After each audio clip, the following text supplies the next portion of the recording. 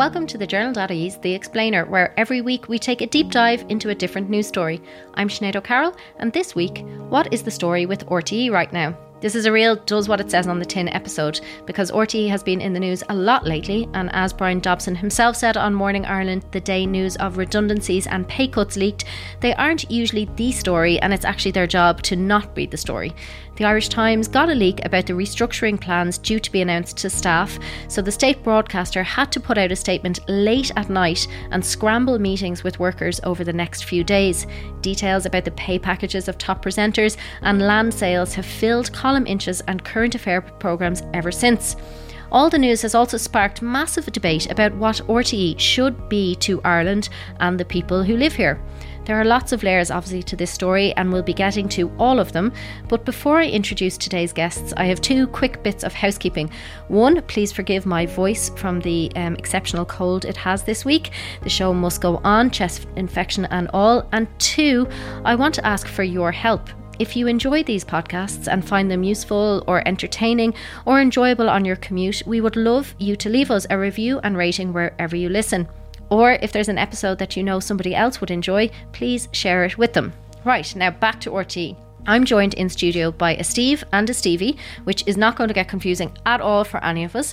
Stevie McDermott has been with us before. He's the Journal.ie's reporter who has been covering the RTE story over the past number of weeks. And Steve Dempsey, the Sunday Independent's media and marketing columnist. Steve, I'm going to turn to you first. Can you just tell us what exactly RTE's job is to be? What's its remit for the people of Ireland? Well, I think the people who you need to ask that question to is actually the government, because they're the ones who set out the rules of what RTE is. And I think the last piece of legislation that described that, or tried to describe that, was the 2009 Broadcasting Act. And I think, for my mind, the problem that RTE is in at the moment, it's kind of an existential crisis, but it's up to the government to define what it is. It can't really cope with its own existential crisis. It's totally dependent on the government to do that. So the Broadcasting Act is kind of vague. It says lots of things that RTE has to do. It has to have choirs and performing groups. It has to have a website. It has to have Airtel. But an awful lot of stuff is very vague as well. And I think in those vague areas is where some of the problems actually arise for RTE, that it's unclear what it should and shouldn't be. It's unclear. And again, really, when we're talking about public service broadcasting, the real crux of the matter is that RTE has some commercial elements that it needs to keep to pay the bills, but often those are the ones that, you know, aren't necessarily real public service broadcasting. Public service broadcasting is turning up at the places where you can't make money, where it's important that the society can see things that are going on that, you know, they're not going to be able to make money. It's not going to be, you know, the Sinn Féin Ardèche brought to you by MasterCard. That's never going to fly, but it may be important for RTE to show up at kind of important events like that. Yeah, so is there any obvious examples of things that have to be done because of public service broadcasting, and the things then that they have to do to make money? What would just be easy examples for people to kind of get on board with the differences? I'm actually not sure if it's laid out what public service broadcasting is in the legislation. It just goes into a lot of detail as to, it says things like needs to do something like, you know, spread the news in a way that a public service broadcaster is. I'll admit I haven't gone and read the Broadcasting Act anytime recently, and I'm sure at the start when they define definitions as they do in the bills, they'll always say, you know, here's what that means. But again, it's fairly vague. And I think the interesting thing for me is if you take a step back about how other public service broadcasters behave, obviously we're a bit spoiled. We're exposed to people like the BBC. The BBC has a royal charter, and that gets kind of renewed every 10 years. And they have a chance to have a discussion about what public service broadcasting should be. And I think, because we all know in this room, and I'm sure your listeners know as well, that, you know, what the media is and what broadcasting is has changed an awful lot in the last few years. We should be having these difficult conversations, and it seems like the political classes are kind of unwilling to engage in RTE unless they give them a kicking, and I'm surprised that they do, because, you know, they should be going there and trying to sound good. And the RTE, for its own sake, hasn't really been able to kind of represent itself very well. It's hung its hat to date on looking for a licence fee hike. Yeah, and that's probably a good point to bring in the money, Stevie, because that's what we have been hearing about over the last few weeks, that RTE's current financial situation is not good, to put it mildly. Can you kind of run through those figures, or what we know about the current financial situation? Yeah, I mean, this is not actually something that's entirely new. It's a problem that's been ongoing for the last couple of years. Financial statements RTE's released over the past couple of years have shown stations has a lot of net deficit, and it's not small money either. It's actually running into the millions. It was 2 million in 2015, rose to 20 million in 2016, 6.5 million in 2017, and 13 million again in 2018. So I would say, like, it's kind of an ongoing problem. Commercial revenues have also fallen by 100 million euro in 10 years.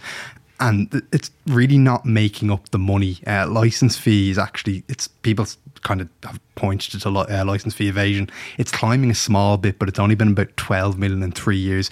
So that's, as I said, like, it's about 10% over the last 10 years of what they've lost in kind of commercial revenue has only been gained in license fee. And commercial revenue and license fee are pretty much their only sources of income. So like I say, this massive falling income on one side, and it's only very, very slowly climbing on the other side. Do we know what happened in that gap between 2015 and 2016 when the deficit really widened? We actually don't really, like, it's just an ongoing situation. You know, we have the competition from streaming services. You have people, like, one thing that was pointed to in the most recent RT report was the increase in the number of people who don't actually own a TV.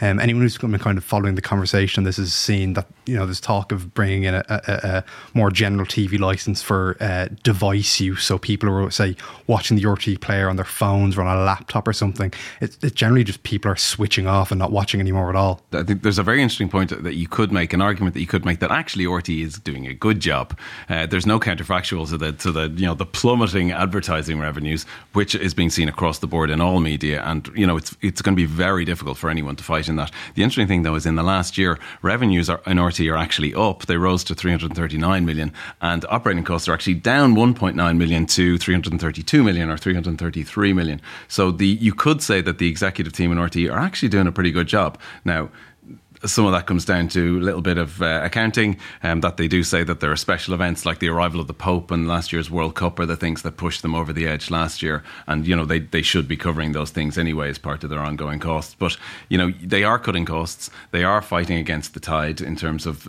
falling advertising revenue. And they have, in fairness to them, been saying over and over and over, we need more funding. And we believe that should come from the licence fee. They said that even more strongly recently when all of this news broke. What exactly did we find out about the pay cuts, about reductions in salary, about redundancies? Yeah, so news is kind of broke. It was on the Wednesday night in the Irish Times. This is the week that there was the death of Gay Byrne. It was supposedly supposed to be announced that week, and then Gay Byrne passed away, and it was put into touch while, you know, people kind of came to terms with that. And then news broke then on the Wednesday night, this was before Gay Byrne's funeral, that essentially RT needed to save 60 million euro over 3 years. Severe financial difficulty, that would be cuts for presenters, that there'd be job cuts in general. So just to give a rundown of what that actually involved. So 200 planned redundancies would be voluntary, you know, not forced, hopefully. We'll see about that, if, you know, depending on how many you're taking, by the end of 2020. Reduce fees by about 15% to top paid presenters. So that'd be, you know, your Ryan Tubertys, your Marion Finukins, your Ray Darcy's. The RT Executive Board, they're going to take a 10% cut, and the RT Authority will waive their fees. There's also going to be a cut in, you know, older services. Like, I was actually shocked that this was still on, you know, a thing, Airtel, which is, you know, for those of you who don't remember, it's kind of like a sort of strange sort of internet-y type thing, you know, internet before the internet almost, or internet news before internet news. Stevie's younger than me and Steve, who really remember Airtel. And CFAX. You know, page 220 was very useful. Yeah, you know. What was 220? It was What's on TV. All right. Yeah. 501 was sport. Yeah. And there was cinema listings as well. So it was like a rolling page where you could see what was on each cinema, which went on for pages. Interestingly, and pages. I'm pretty sure Airtel is actually specified in the broadcasting. I was just going to ask you, because you mentioned last year when it was one of the things that's on the cut list. So will that mean a change in legislation was required? I don't know. They're going to have to go back to the minister and say, please, sir, can we cut Airtel? Sorry, Stevie, continue. Yeah, so the other ones that are being cut are the DAB radio stations, so like RT Gold, 2XM, RT Pulse, they're all going to go. Interestingly, the one that's actually going to stay is Lyric FM. There's kind of much speculation about the future of Lyric FM in the summer. That's going, but Lyric FM is actually based in Limerick, so they're going to kind of divvy that up between Cork and Dublin now. And so the Cork studio has been saved. There was a few rumours, well-placed rumours, I think, about Cork maybe getting the chop, but that didn't happen. again, running a broadcasting institution like RT is really expensive. They have a lot of assets. They need to sweat all those assets. They've got a studio. If the studio is sitting empty for 5 minutes, they're losing money on it. So they really need to be making sure they're optimizing the things they're paying for. What should staff be kind of looking to expect over the next few years? Like, this isn't just, a year of belt tightening. This is a good few years of belt tightening. So what will staff conditions be, or like, will they be able to make programs? Will it be a creative place? I think one of the interesting things about the reports that have come out is that the staff, there seems to be an awful lot of upset amongst the staff, and under very, very understandably. And I think there's a real job of work for the management to make sure that they don't lose the trust, that they can actually pitch something other than job cuts. Everyone wants to work somewhere where there's a vision. Maybe that's just kind of a modish kind of way to look at things, but most companies that perform really well have strong principles and a strong vision. And I think one of the issues I see from all the reportage that's out there so far is that there isn't really much of a sense of vision. That we've got a sense of like, okay, there'll be job cuts and they'll be coming over 3 years. There will be belt tightening, and they'll maybe have to move out of Montrose. But where's the vision? It seems to be kind of sorely lacking out there. And I think, there's no talk about how we should provide information to the nation and the diaspora overall, how we should kind of monetize the back catalogue, because we're seeing people like Disney Plus coming out, and that's only launched in the last week, and that seems to be in the entire business model there. We have a great back catalogue of stuff, let's make loads of money on it online. There isn't any talk of joining services like BritBox, which is a kind of a BBC, UTV, Channel 4 attempt to package up and make a kind of a mini English Netflix to sell into the US market. And I'm sure people in RT have looked into plans and things and examined this, but when you have to go out with a PR story like this, that's a damaging, difficult story, you need to be presenting some rays of light, some North Stars that you can point to and say, do you know what, people, it's going to be tough, but we know where we're going. We're going over there, and over there the future looks brighter. And I think one of the big issues is so far, and it's maybe a nature of how the story broke, but so far they aren't ahead of the story. Yeah, that was one of the big aspects. Because it leaked, there seemed to have been a lot of consternation with staff that it got leaked. So a lot of staff didn't know about this until the Irish Times reported it. Yeah, I think a lot of the issues that were taken on the following day, I mean, you heard, representatives on Sean O'Rourke on Morning Ireland, they were talking about, where was this coming from? There was as much concern. There were obviously concerns, about the news and the financial situations as well, but there were also a lot of concerns. And I mean, particularly among SIPTU representative for the workers as well, they wanted to know where this was coming from. It's obviously a high-end leak. I saw, Philip Boucher-Hayes in particular was someone who said, don't check your emails at night from your boss on Twitter. This is not just, that some higher-end staff were informed and maybe lower-end production staff weren't. It came as a huge shock to everyone. But hold on, it's deeply hypocritical of a media organisation to be getting out about leaks, because that's really how media organisations thrive. This is the other side of it. It is our bread and butter. One of the kind of maybe a few years ago might have been one of those future hopes or ray of light was DAB. I'm actually not even sure which way I meant to say it. DAB, because it's all written in capitals. I'm going to go with our style guide. These stations are all gone, Stevie. These are on the cut lists. What were they? Just give a quick explainer to people what they even were. Yeah, so DAB is digital audio broadcasting. So it runs off a digital signal. Anyone familiar with kind of the higher channels in their Sky or Virgin Media subscription, like the 900 channels, will see these kind of stations. So like RT Gold, RT2XM, RT Pulse, and the children's radio channel RT Junior. Basically, it works. It's not like traditional, say, FM or AM. It works, like I said, off a digital signal. Some new radio kits will have it, but what these stations kind of put out is it's very kind of niche broadcasting. So people remember, say Rick O'Shea, he used to be on 2FM, he's on RT Gold now. Larry Gogan is also on RT Gold. They kind of play sort of older songs, and John Kelly, who used to present the Mystery Train on RTE, he's on 2XM now. It's very kind of say alternative music. But the other thing about these stations as well is that you kind of get a lot of younger people, say DJs and producers who are on the Irish music scene. It's an outlet for them to sort of produce shows or to showcase their skills.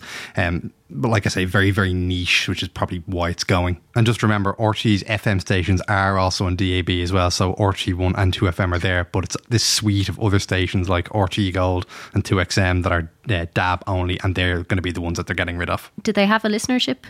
There's no figures available. This is the thing. I mean, it's kind of, it can be difficult. Perhaps maybe Steve can provide better insight in this than I know anyway, but it's kind of difficult to sort of quantify. Like, there's no JNLR figures for digital radio. So, unless RTE have a method and they say, right, this is what we're publishing, but they don't, so we don't actually know what they are in the public anyway. I presume they know they're not cutting off hundreds of thousands of listeners. I actually don't know the numbers for us, but I know the technological background for DAB, and it was kind of very much seen as the future of radio, but that was in the past. It was like it was going to be replacing FM, and an awful lot of countries had plans to switch off their FM bandwidth and go fully with DAB, and they've all been backing out of it. I think Norway's the only country that has actually gone ahead, turned off all its FM broadcasting, and actually the only way you can access the radio in Norway now is on DAB, but almost everyone else has backed out of it. They've all kind of pulled this service. It costs a little bit more to send it out, but effectively it's quite similar. Apparently the signal is slightly better, but was it just not worth it? Is that why? I would imagine that, like Stevie said, they are very niche services. It's costing a lot of money. It may be just something that it's like. And why did it catch on in Norway and not here? So everyone was going to do it at one point. Hong Kong was moving to DAB, Norway, Sweden, everyone was going to do Canada. The most interesting one I know of is Canada had a roadmap to switch over to DAB, and as DAB just lost its luster, they said, oh, okay, let's just do what America does. And they've I can't remember what the American kind of broadcast system is for radio, but it's not the one we use here. It's not DAB, and Canada just fell in line. So it's kind of like it's Betamax when we've all gone to kind of DVDs. It was the future a while ago, but now who knows? Okay, so let's talk about the actual future. If the licence fee was increased, or if there was a broadcast charge, would that make all of RTE's woes go away? I think RTE would like to think that it would, and it may do in the short term. But actually, I do think the bigger issue really is what is the future for public service broadcasting in Ireland? We need to have a conversation. We had the Citizens' Assembly was a fabulous coming together of people and ideas, and I think it would be great to see something like that for broadcasting. And again, I do think it's down to the government to decide what RTE needs to be and what it needs to do. And there's loads of things the government can do. The government has far more free rein to kind of make RTE fit for purpose than RTE itself does, for my mind. I read a report recently about what they do in Holland, which is they peg broadcasters' salaries to the salary of their Prime Minister, which instantly would bring Ryan Tubridy's salary down quite a considerable chunk. And I should say as well that I think any coverage of RTE's woes that focuses in on personalities and the amount they get paid really isn't fair. The problems are elsewhere. It's not about a few kind of high-paid people and whether they are worth it or not, whether the L'Oreal rule applies. So other things that the RTE could do, or say that the government could do is, for all media entities, they could really address defamation legislation. That would help across the board. They could also, one of the interesting things that happened when the BBC Charter was being renewed, there was a whole big discussion about where the BBC is stepping on the toes of other independent news producers. And in England, it was all about local radio in the north of England, and how there were so many regional versions of the BBC, and why are they standing on the toes? Why are they trying to prevent these commercial entities from making money? So for my mind, and again, it's something, it is close to my heart, it's my day job, RTE should have a website in the same ways it's competing with the Journal.ie or Independent.ie or the Irish Times. It's very difficult for traditional news outlets, whether they exist in print or online, to exist and to thrive in today's market. So RTE is really actually impacting on that by having a free-for-all news website. Now, you could definitely argue that is a public service, but I think the argument needs to be had. Yeah, exactly, and thrash it out. And you mentioned Lyric FM earlier, Stevie. I think that's a perfect example of it is public service broadcasting. No one's gonna make money off it.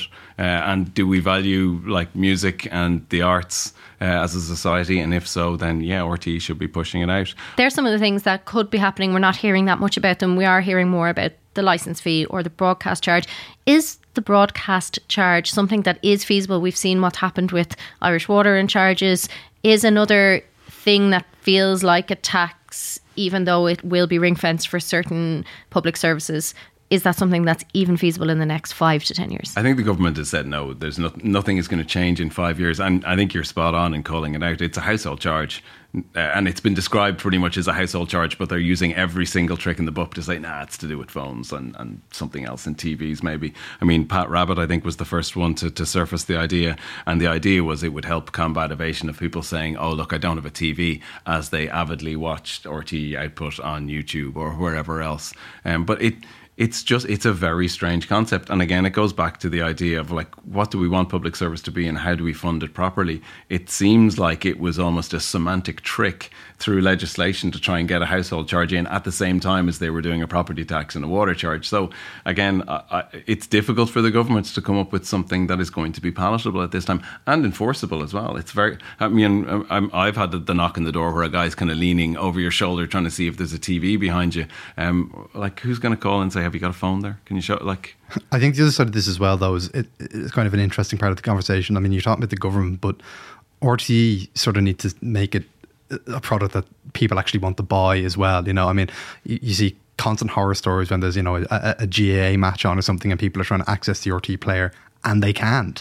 You know, I mean, we're talking about streaming as a you know, a rival that's cropped up in the past while and is impinging on RTE's market. But I mean, you know, whatever about the way the government have introduced the charge, I think there's something to be said about, you know, what product are you providing people here? If you're, you know, providing a public service, what is that service and what is its quality? And the player could be a subscription service overseas to the diaspora. There's loads of ways to actually slice and dice and try and figure out how to create things that are fit for the different things you're pushing out through the different channels that are available. I think the player's got an awful lot of unfair flack in the last kind of week or two. Sure, there's a lot of ads and sure it drops, but it's like it was only about 2 years ago that player was, and maybe I'm getting techie here, so tell me to shut up. It was built on Flash, which is a thing that was out of date, and iPhones weren't supporting it.